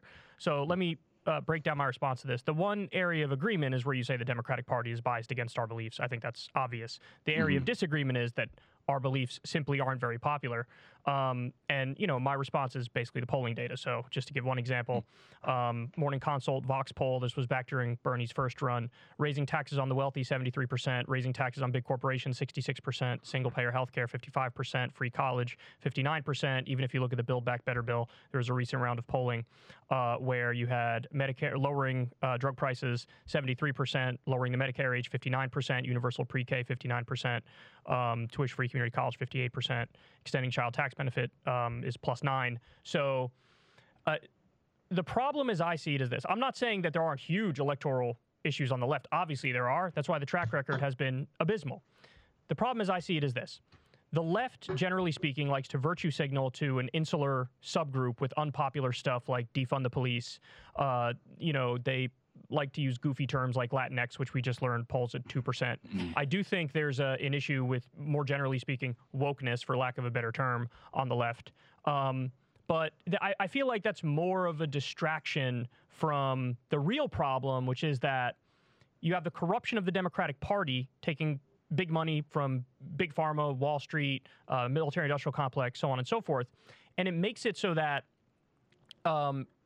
you're not really able to embrace these super popular economically left policies. So it's not a problem with the left per se. There are problems with the left, but the main problem is not a problem with the left per se. It is more of a systemic, structural problem with the Democratic Party that in turn makes it so they sort of quash any and all real left economic agendas from succeeding. So I don't at all dismiss the importance of that polling, and I do think that there is a lot of popularity for the sort of vaguer ideas of sort of this part of a leftist policy agenda. But I think the first thing to say is never underestimate the incoherence of the American public. So let's look at like Medicare for All. Medicare for All is just what I want in a sort of post-Occupy, post-Bernie left. I don't have a lot of reasons that I can feel confident or hopeful about where we're going as a socialist left. But I think one of the best things is like people have coalesced around, okay, Medicare for All is the right policy, right? It's the right policy in all manner of ways. It's vastly more humane. It also can save money in the long run. It's something specific. I mean, there are actual, honest to God, no bullshit, like policy proposals for how this would work. And it does poll well, right? And that's important.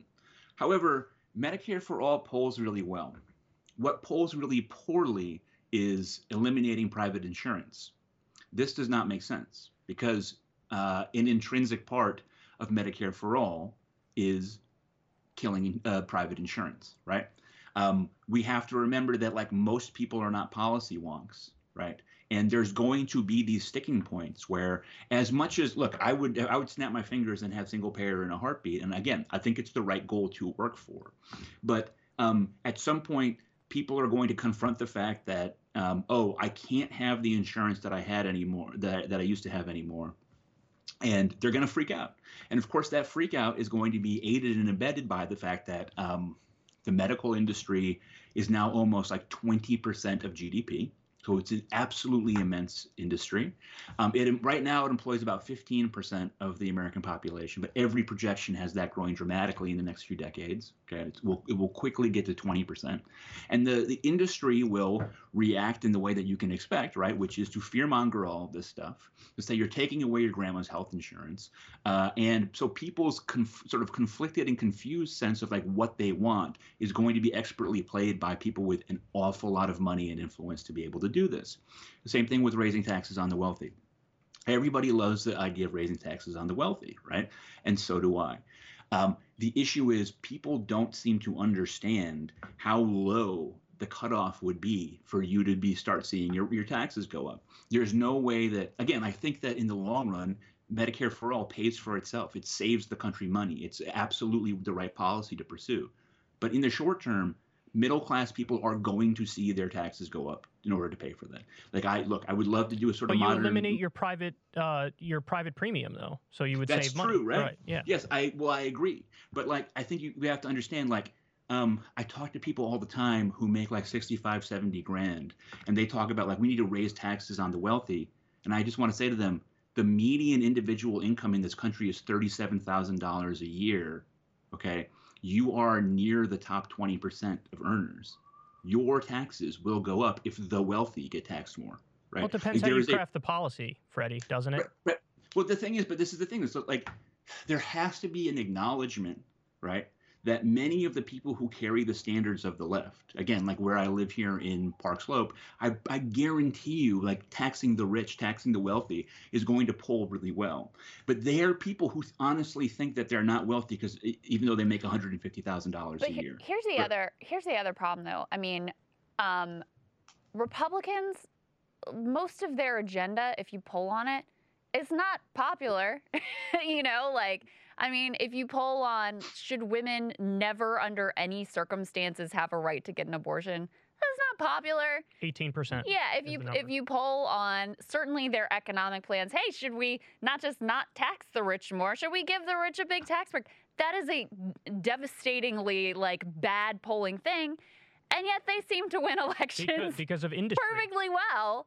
So Right. I think, you know, the point is that a lot of these things it's not so much a policy issue, or while there are major messaging issues, especially around cultural issues on the left, where there's a desire to sort of act as radical as we can and turn off as many people as possible for some reason, rather than actually trying to build coalitions to win. The bigger problem are some of these structural things. And I think back to the 2020 race. I mean, the biggest problem for Bernie wasn't his policy proposals, which, you know, Medicare for All did poll well during that campaign. People routinely said we like Bernie's policies more than Joe Biden. The problem was that people were convinced that Joe Biden was the one who could win. And they were, you know, and so I think leaving those sorts of things like the electability piece out, which gets run and, you know, it's not just a Bernie, Biden, Trump thing. That's the playbook that Democrats use over and over and over again to try to make sure that people stay in line and vote for the candidate that the Democratic Party tells you is the one who can win. But Freddie, I want to just drill down and respond to your point because I feel like this is really important. So what I'm advocating for, and what I think is the core of the problem and in turn the solution, is so if you look at FDR, who actually took on big money interests, he said famously, like, I welcome their hatred. So even in the scenario that you lay out of, look, here's what we're up against. The industry is going to kick into gear. They're going to fearmonger over this. They're going to drive down the poll numbers for Medicare for all. And I think all that stuff is true. I'm convinced it's going to happen. The industry never lays down. But to get to the core of the problem being the total corruption, neoliberal rot in the Democratic Party, the response I would advocate to that is to actually tell the American people what's going on here and say, you're getting a whole bunch of propaganda, and the reason you're getting it is because of Humana, and the reason you're getting it is because of Blue Cross Blue Shield and Cigna, and they are protecting their profits by any means necessary. So they're lying to you and telling you that the healthcare is going to be worse and your grandma's going to be killed or whatever. It's rerun everything that was said during the Obamacare debate. And so I'm the one who's representing you. I'm the one who's looking out for you, and I can assure you that's the case because I've taken $0 and 0 cents from these snakes and from this swamp that actually does need to be drained. And so, but my point is the reason we don't get that response and we don't get that fight is because of the big money in the system. So I don't think it's that left ideas aren't popular. I think it's that there's basically like a governor on left ideas where you can only go so far and no further because there's only like 1 or 5 people in the country who are sincerely advocating for these ideas and 0 who are advocating for these ideas with the same attitude of FDR of like, no, seriously, I'm not even gonna play ball with my own party here. I'm calling everybody out and I'm going down. Well, look, this is the fight that I want to have. I mean, right. I agree with you that this is what I want to do moving forward. I want to stress a couple of things, though. The analogy that I use in that New York Times piece is of, Democrats convincing themselves that racial demographic change meant that they had just certain victory if you just looked far enough in the future. And it deeply influenced the way that the party operated and the way people talked. And it's just people sitting around like, hey, here comes victory. It's going to happen. There's a similar thing that happens with the left, which is so often, right, I talk to people who are absolutely convinced that the entire left project is already popular with the American people. And if we can just get the politicians out of the way, we'll be fine. And my point is like, some of the things that's true, some of it's not, but like, there's no alternative to the slow, hard work of building a broad base. I agree. Yeah. I agree on that. I think it's a hard fight moving forward. I honestly think, to me, the bigger problem is that there doesn't even seem to be that much interest in a lot of spaces on the left in winning. I mean, right? Yeah, that's true. They don't. I mean, I do think that there needs to be an acknowledgement, and I feel like because the voting public has been turned into all these little mini pundits trying to figure out what someone in, a factory man in the Rust Belt wants out of a president, which is new, by the way. Even in the Obama years, people were not voting based on, who do I think is going to be the best one to win? But I do think because of that, everybody is trying to frame their political project in terms of, ours is truly the winning strategy. And there's no doubt that it would benefit the left to be honest about which pieces are popular and which pieces aren't popular. That doesn't mean that you abandon any of it, but it informs the way that you talk about it and the things that you foreground in, depending on where you are in the country and the type of audience that you're speaking to. But I honestly think the bigger problem is that a lot of people on the left are more interested in, virtue signaling their subgroup, their own moral positioning than they are in actually doing that hard work of trying to reach out to people who aren't already on board with you. Effectively, if you aren't already 100% there on every single issue, the instinct is then you're evil, you're bad, we don't want you.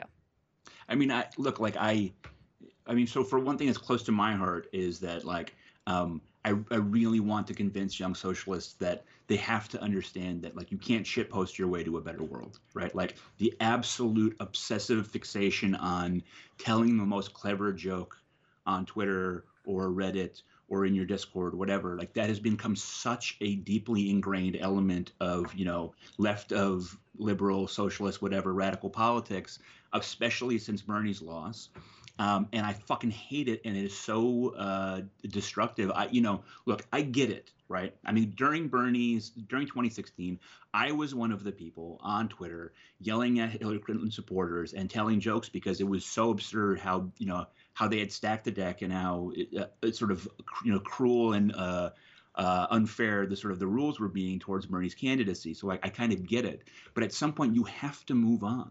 There has to be an acknowledgement that if you want to be part of something that can actually create change, you can't get up every morning and just tweet fucking gifs and jokes. And it sucked a lot of sort of energy out of people.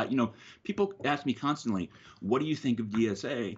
And my response is always like, which DSA, right? Because there's activist DSA. So I do a ton of housing activism, tenants' right activism here in New York City. Whenever I go to events, to protests, to all kinds of, in real life activist things, there's always DSA people there. They're always carrying their banner. They're working. That stuff is so important. That's precisely the kind of work they should be doing. That DSA I really like.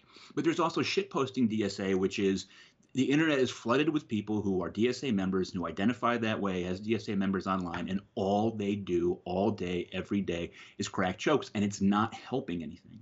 And people say like, oh, you're saying like you shouldn't have Chapel Trap House or whatever. No, I'm not saying that. Of course, there should be places that are designed for like blowing off steam and using humor and being fun. We do need that. The problem is like people saw that, they said, oh, that looks like fun, and they decided that's what like left practice is. And I just find that totally, totally destructive, and I find it personally quite exhausting. And then the other thing is just that, I don't know what the plan is right now. Like, following everything that happened with Bernie, I said publicly, and I still feel like, if this just turns into all this left energy just becomes like sort of like, a left wing that scolds the Democratic Party and tries to move them left, right? I would find that a disappointing outcome. But looking back now, it's like, well, at least that's like a thing, right? Like deciding, like if the DSA is going to be sort of a Democratic interest group, if sort of Bernie, Bernie is now, I'm very happy that he is the position that he has, that he chairs that committee, and I think that he's doing a lot of great things. But he is now firmly ensconced within the leadership of the Democratic Party and using that as his organ. At least that's something, right? I don't know what the post-Occupy, post-Bernie sort of plan is for this broad sort of socialist or radical thing. And I don't expect everyone to get on board with the same thing, but there was a sense that something had changed, that there was a rebirth of American socialism, that we were moving in the right direction. And everything has been eaten by culture war, and I don't know where it's going. So I will provide a little bit of hope. This is a pep talk I've given you before. It's a pep talk I've given my audience before. I can't say that my audience was necessarily on board with what I was saying, but I don't give a fuck. I'm going to say what I think anyway, and if they happen to think I'm wrong, piss off. It doesn't matter. Most importantly, solidarity and taking on the donor class. Those need to be the things that are most animating at our core on the left. And then beyond that, an actual practical, tangible path forward, unionization.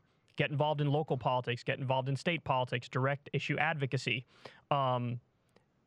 Just get involved. Don't give up on electoral politics, because there is this feeling that it's honestly so sad and loserish on the left, this idea of like total doomerism and nihilism because we took 2 cracks at it and didn't get over the finish line. And I get it. People say like, look, man, they rigged it against Bernie. So like, and their takeaway from that is, well, why not? Why would we even try again? To which my response is, they fucking rigged it against Donald Trump in 2016, and he just overwhelmed them with the numbers he had. So now we got to overwhelm them with the numbers we have, and don't fucking make excuses if we lose. Actually go back to the drawing board, figure out what you did wrong, and adjust course moving forward.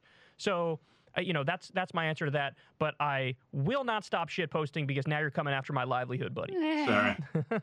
Yeah, but you get paid to post, right? And most of the people who have this terrible parasocial relationship with their Twitter feed, they don't. And I have seen individuals who might be people who have become activists, who become, people who are really involved, who just descend into this snarky, ironic nihilism, because that's the culture in that space. And it's like, everything sucks, we can't possibly win, it's so fucked up, so I'm just going to tell jokes. And I would just say, like, then just fucking get out of here, right? Just find a different corner than calling yourself a socialist, because you can go to a comedy club and be a loser there. I don't want it in my movement. Yeah, just don't get in the way. That's what I always say. Let me ask, this is my last question for you, Freddie. And then I have one more after her. Okay, what do you think about some of the budding flowers of resurgent labor movement right now. I mean, we've seen all kinds of indicators that there's something happening in the labor market, whether it's the strikes that have been going on, whether it's some of the, unionization efforts like at the Buffalo Starbucks or with some of the Amazon warehouses. Do you find that to be encouraging, and what do you make of it? I do. It's very nascent and it's very fragile. I will say this. I'm frequently accused of being a class-first leftist, and I don't even really. That's cool at this point. I don't care. I mean, I don't. Welcome to the club. Yeah, I mean, I don't like. I have pushed off that label for so long. I think that that's like wrong in a certain sense, but whatever. But so why is class first, right? If you're a class first leftist, why do you put class first? Class is first because class alone has the kind of universal across demographic valence that can result in something like a re-empowered labor movement, right? Like. A black worker and a Hispanic worker and a white worker and an Asian worker cannot find solidarity via race because they don't share a race, right? A trans and a cis worker cannot find solidarity versus gender because they don't share a gender identity, right? Et cetera, et cetera. But they all share, right, being subject to exploitation, suffering from socioeconomic inequality, being subject to the deprivations of their bosses. So that's why class is first. This nascent labor thing can coalesce and build into something if the people on this side of the sort of political spectrum are willing to say, okay, like, yes, we are together and we are stressing togetherness rather than division. The problem is that the activist class of the Democratic Party and of liberal America have adopted a political vision that is, relentlessly focused on chopping people up into smaller and smaller little bits and saying, no, you're not this, you're this, and this is your little thing, and your pain is different from this person's pain, when the message we need is absolutely the opposite. So I think that there can be a populist revolt against the forces of division that sort of stresses like, look, the boss sucks for all of us. We're all, struggling to pay the mortgage. But unfortunately, it has to work directly against, right, the donor class, the activist class, the intelligentsia of the Democratic Party right now. Yeah, I think that's profound. So feel free, Freddie, if you don't want to talk about this, swat it away, no problem whatsoever. But I think you did something pretty brave. You had an acute psychotic episode and bipolar mania, and you're on medication. You did various forms of therapy, including cognitive behavioral therapy and psychoanalytic therapy. First of all, it is brave for you to come out and say that, because most people who go through something like that don't just hide it or they're ashamed of it or whatever. You said, no, this is what happened. This is what I deal with. So I want you to talk a little bit about that and take it in whatever direction you want. Yeah, sure. So, look, what happened in 2017 was a big deal, and it's something that I have, my freak out and the various things that I did bad then, and there was not just the ones that are public. There are other things that I did. I only went to the hospital because I was trying to dodge the cops at that point. And that is obviously a really big deal in my life. But, I was first hospitalized. I was first involuntarily committed when I was 20, right? And so other people sort of learn about you on the internet, and you become like a grade Z celebrity in their mind, and they sort of place you into a particular location based on what they know. And so for them, right, like what happened in 2017 is like the big thing in my life. And while it was a big thing in my life, it has finally led to now 4+ years of consistent medication. I had never hit 9 months before that, for the record. It's all part of a very long process. And, eventually you age out of bipolar, but I probably have another 20, 25 years before that happens.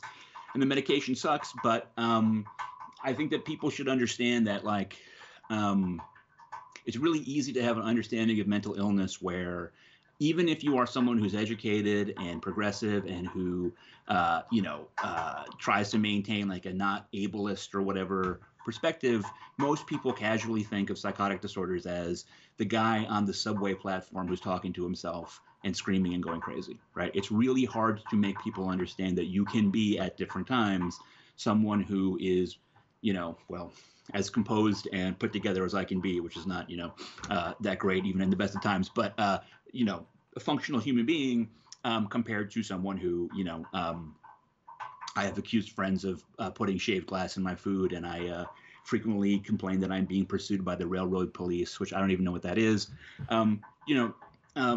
We walk among you, like there's people that who are struggling from psychotic disorders and you have no idea about it. And I think that, like everything else, I hope in my writing, I just want people to expand the moral imagination and to think a little bit more differently. Like, what if that was me? Because I think, the heart of the left, right? Like the most basic appeal of the left is to take someone and say, this person is not like you, right? But what if it was you, right? Yeah. And to have the moral imagination to understand what their life is like. And I think that's the key to everything I want to do politically. What, if you don't mind talking about this as well, what was the resistance to medication in the past? And then what's your advice to people who have family members who are struggling with mental illness, who don't want to take the medication, don't want to get the help that they need? Yeah, so it's a lot of things. The most obvious is that the medications, particularly antipsychotic medications, but I take 5 psychiatric medications a day, and the side effects are extremely punishing. The weight gain. So the day, look, one of the things that happens when I'm manic is I get unhealthily skinny because I don't eat and I work out like a demon. But the day that I went to the hospital in 2017, I was 177. Less than 3 months later, I was 230. So extreme weight gain is just a part of particularly with antipsychotics, but just about anyone who goes on serious psychiatric medication is going to gain 15 to 20 pounds at the best. And I know that sounds kind of vain, but it's a big deal to a lot of people. But in addition to that, all kinds of gastrointestinal problems, my hands shake, my antipsychotic medication have extreme cognitive side effects, which relate to memory and focus, which pretty much got me fired from my job at CUNY. There's just a lot of stuff that comes with this that is an extremely discouraging side effect profile, and that can't be ignored. But the other thing is that denial is very powerful. And, like I said, I was involuntarily committed when I was 20. I'm very close to my siblings. I didn't tell them about that until I was 31 years old. Wow. Denial is powerful, but also there's an aspect of psychotic disorders where there's a period that they call the prodrome, which is when you are coming up. And the prodrome is seductive in a lot of ways. One of the ways is that, I get more productive, I get more sociable, I get skinny, it looks like a good thing at the beginning. But also you begin to develop a sense that this is who you really are. There's a powerful, powerful thing baked into many people's mania that when you're going up, this is the state that you are meant to be. This is your real self. And that is really, really hard to fight against that. One of the reasons why I write so much is because I live with the constant sense of, my rational mind knows that I am better medicated. My life is better in every way. I cannot be unmedicated again because I'll just ruin my life again. And it's not true that is the real me. But there's always that voice in the back of your head. So writing for me is always a process of self-definition, because I want the right to be able to determine who I am in a way that my brain won't always allow me to. As far as what you should do if you have a family member or a loved one, you can't do this for them, okay? If they are reaching a state in which you think that they're a danger to themselves or others, you have to work on getting them into the system. And I say that, look, being involuntarily committed was one of the worst things that's ever happened to me in my life. Okay. And part of my whole thing for the following 15 years was a negotiation of trying to avoid that happening again, which often got in the way of getting care. It sucks. It's the terrible thing to do to someone, but you have to force them. They have to want to get better, and they almost never want to get better, or they have to be forced into the system, but you can't do it for them. Right? You cannot love someone enough so that they become in control when they have a psychotic disorder. And you have to really, really fight hard to explain to your own brain, this is not something I can control. All I can do is try to put this person into a path where they'll get the medication so that they can get under control enough to make decisions for themselves. Are you happier on the meds? Oh God, it sucks, dude. I hate it. I absolutely hate it. Your mood isn't more consistent. Your mood isn't more leveled out. You don't feel a sense of relief more so on the meds than you did before when you were in a state of mania? Being on meds is very good for me. And this is, like I said, I'm past 4 years now straight, which is wild for me. And this is what I need to do in order to maintain a healthy and stable life, so that I don't self-harm, so that I don't set more of my relationships and friendships on fire. I can name a dozen people who rightfully cut me out of their lives because of my behavior while I was manic, and I don't blame them for a moment. Meds me is better, but do I prefer this? Not at all. If I go off meds tomorrow, within 3 months I'll have dropped 30 pounds. Okay, I'll be writing more. I'll be reading more. I'll be more productive. I'll be more sociable. I'll feel better about myself. Right. This is the problem. Part of why this is so hard, why this can be so difficult for people, is because the early stages of mania feel good for many people. I mean, for some people it's literally euphoric, but it also feels real and true, and you do a lot of things better, and that's great until, again, I'm accusing someone of breaking into my bank account and threatening to kill them, which is inevitably where my disease eventually leads. Yeah, well, let me just say a final word I'll mention on this. So I have my grandmother on my father's side was severely bipolar, and virtually my whole life she was medicated. And what I found with her is a similar thing that I'm finding in my conversation with you, is that I don't know what the reason is, but for whatever reason, people who deal with issues like that tend to be some of the most fascinating, interesting, and thoughtful people that there are. And I compare that to, not to besmirch her, but my grandmother on my other side of my family, just very conventional, and I can't say I've ever had an interesting conversation with her in my life, whereas my grandmother, who was severely bipolar, open, interesting, honest, thoughtful, and it was quite something to know her. So I'll leave it there. Yeah. I mean, it's just, you can understand why it's not hard for me to understand that my life is not under my own control, and that once I've understood that, to understand that, like, there is a social responsibility to take care of each and every one of us. Very well said, and very good way to come full circle on the conversation. Freddie, this is one of my favorite conversations we've had with anyone. I think it was fascinating and gave me a lot to think about, and I'm sure our audience too. Thank you so much for taking the time. Thanks a lot, guys. I appreciate it. Our pleasure. All right, so that was Freddie DeBoer. DeBoer. Okay, DeBoer. Gotcha. Sometimes with certain things, my brain's just like, you can't say that word. Yeah. It just stops me. People have that issue with Sagar's name. I can do Sagar's easy. Yeah, but some people get something else in their head and they have a very hard time. Well, you know my words. Trump called him Sagar. Sagar. Yeah. Sagar. Just like that, yes. Everybody knows mine is rural. Which I sort of nailed it right there. Yeah, that was good. Holla at your boy. I freaked that. Anyway, so Freddie is a really interesting guy.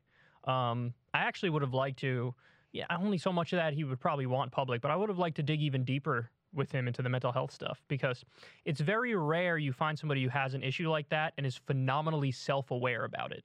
Usually people who have issues like that are in colossal denial. Well, that's what he said. I mean, he spent decades in denial. Right. So he's been in denial, He's seen what that looks like too. Fascinating conversation overall though, because it also, the way it connected at the end with his struggles with mental health informing his politics about, how many of these things are out of your control. And yes, you have, choices and agency within your life, and that doesn't mean that there's nothing you can do to change your circumstances, but that a just system would recognize the worth and dignity of everybody, regardless of what the market gods say about their market value. Yeah, I have to say I still don't fully, I guess my best interpretation of his argument about the left is just like a general, hey, get your shit together. But yeah, in terms of the article, when I read through it, I was like, this isn't put correctly. I think there's a lack of distinguishing between some of the, I think you just have to be more specific. Like there are certainly issues. Defund is the classic one where there's no doubt about it. There's a lot of work to do. That shouldn't be the thing that you're leading with. It's not popular, and people would do well to acknowledge that and understand it and have their rhetoric reflect that. There are other areas that you could very easily lead with, and that would be, would do a lot of political good to lean into. So to me, it did what sometimes oftentimes the mainstream media, like the James Carvilles of the world, will do. Well, they'll just paint with a broad brush of like all the left and all the left ideas are unpopular without distinguishing. Well, there's actually a mixed bag here. But he actually did a little bit of the Carville thing, was my point, because I'll read the passage again. It's time for young, oh yeah, he doesn't distinguish. It's time for young socialists and progressive Democrats to recognize that our beliefs just might not be popular enough to win elections consistently. It does us no favors to pretend otherwise. What too many young socialists and progressive Democrats don't seem to realize is that it's perfectly possible that the Democratic Party is biased against us. That part is true. And that our beliefs simply aren't very popular. To me, the question is, actually, the majority of the beliefs when it comes to economics and when it comes to foreign policy, the majority of the beliefs are very popular. Given that fact, why the hell are we not winning? Right. And that's why, to me, I always come back to, it's obviously the influence of big money, which has bought the Democratic Party, which makes it so that they have an institutional reason not to pursue any of these things. Right. And also, I mean, again, you can compare to the Republican Party, which runs on an agenda, to the extent that they even bother to have an agenda that they, put forward to the American people, that is dramatically unpopular. And yet they still manage to win, again, because they have these large, moneyed institutional forces behind them. Right. And at this point, I would argue they don't even have a message. It's just cultural war grievance nonsense. Oh, 100%. Yeah. They said that they're not even pretending to put out an agenda for the midterm. Right. And they don't need to, and they're going to win anyway. Fox News the past day was talking about the fact that their Christmas tree was lit on fire and acting like it was the new 9/11. Like, that's all they're talking about. It's like, okay, some idiot did a prank. Like, get over it. Like, oh, you want to talk about any of the real problems in the country? Yeah. Was it who was it that just had an interview with Trump, and their question to him was like, so is it true that you saved Christmas? Hold on. I want to make sure I'm accurate about who this moron was that asked that, because something else. It was Hugh Hewitt. Oh, Hugh Hewitt. Yeah. He's like the right-wing version of Wolf Blitzer. Nobody has ever given a fuck what Hugh Hewitt has thought about anything. Didn't MSNBC hire this dude? Yeah, they did, to be like, we're ideologically balanced. Look at this guy. Yeah, right. Yeah. God, so, him and there's so many charity cases on mainstream media. Like, what's the other guy? The centrist-y guy that Smirkanish that Obama loved. Oh, and he's Michael Smirkanish. Nobody cares what he says. He's the one filling in for Cuomo now that Cuomo got the boot. Yeah. Congratulations on your ratings. That's gonna go really well over there. That's gonna be devastating. I would literally rather watch paint dry than listen to Hugh Hewitt or Michael Smirkanish say anything. They have never had an original thought in their entire lives. Just imagine, like, Trump was the president and may very well be the president again in the future. And he asked him, he met some guy. You saved Christmas, sir. He met some guy, and he says, he's telling him about this guy. Hugh Hewitt is telling Trump about this guy that he met. And he said, tell Trump, not only is he the best president ever for Israel, he's the best president for Christmas. He saved Christmas. What do you think about that? That was his question. He saved Christmas. What do you think about that? I'm sure I'll give my best Trump response. It's really wonderful. It's really something. We did a lot of good things. When we were in office. Many people are saying this. And, what's happening now is no good. You see what's going on with the religion and everything. And we'll make sure that we're going to bring it back. That's pretty good. That's what he would say. You have a future in Republican Party politics. Yeah, I could easily. If I did the Rubin pipeline, I would be a hit. Because I could do their arguments better than they could do their arguments. They're all fucking morons. Forget about it. They love that left Y, left the left Oh, they thing. jerk off to that shit. Oh, yeah. He was on the left, now he's on the right. Endless appetite for that direction. Anyway, that was a great conversation with Freddie. Really enjoyed it. Have a million more questions we could have asked him. But his book, Cult of Smart, I really recommend.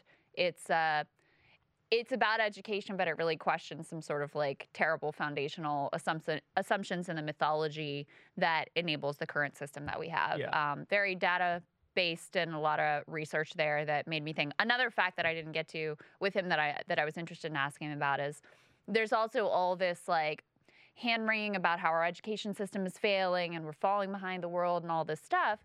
And he points out if the goal is to get more people to go to college, we're succeeding. And this was actually based on a Matt Brunig study. Like every generation, more and more people are going to college. So the whole like fetish around we have to get more people to go to college. Well, you're doing that. But if that's your solution to inequality, obviously it's a complete failure because inequality, even as more people are going to college, inequality is skyrocketing. Yeah. So it just makes it so obvious that the education fetish that a lot of neoliberals and Republicans have is silly. It doesn't get to the structural issues. There was perhaps a time where it made more sense, but it doesn't anymore, and that's obvious. And, you know, I mean, Germany, for example, they give you the option, college or trade school. And it's fully paid for. Yeah. And it's like, okay, well, now we're talking. You want to give somebody a specific field that they're interested in to learn as a trade, and then they could go off and be successful. I think that's a no-brainer. Yeah. Nobody's even having the conversation. In this country, we don't have the conversation about that shit. UBI, federal jobs guarantee, that sort of direction to make sure that people, no matter where their intelligence lies and what their interests are and whether the market happens to value it or not, which is completely arbitrary, that they're going to be able to live a good life. Very true. All right, guys, we love you. Everybody subscribe on Substack to Crystal Kyle and Friends. $5 a month gets you the video of the show, and it gets it to you a day early. You could also subscribe on Substack for free and get the audio in your email box as soon as it drops. So we recommend, whether you subscribe for the $5 or subscribe for free, we recommend you please subscribe so we can get ahead of people like Barry Weiss. All right, love you guys. We'll talk to you soon. Love you guys. See you next week.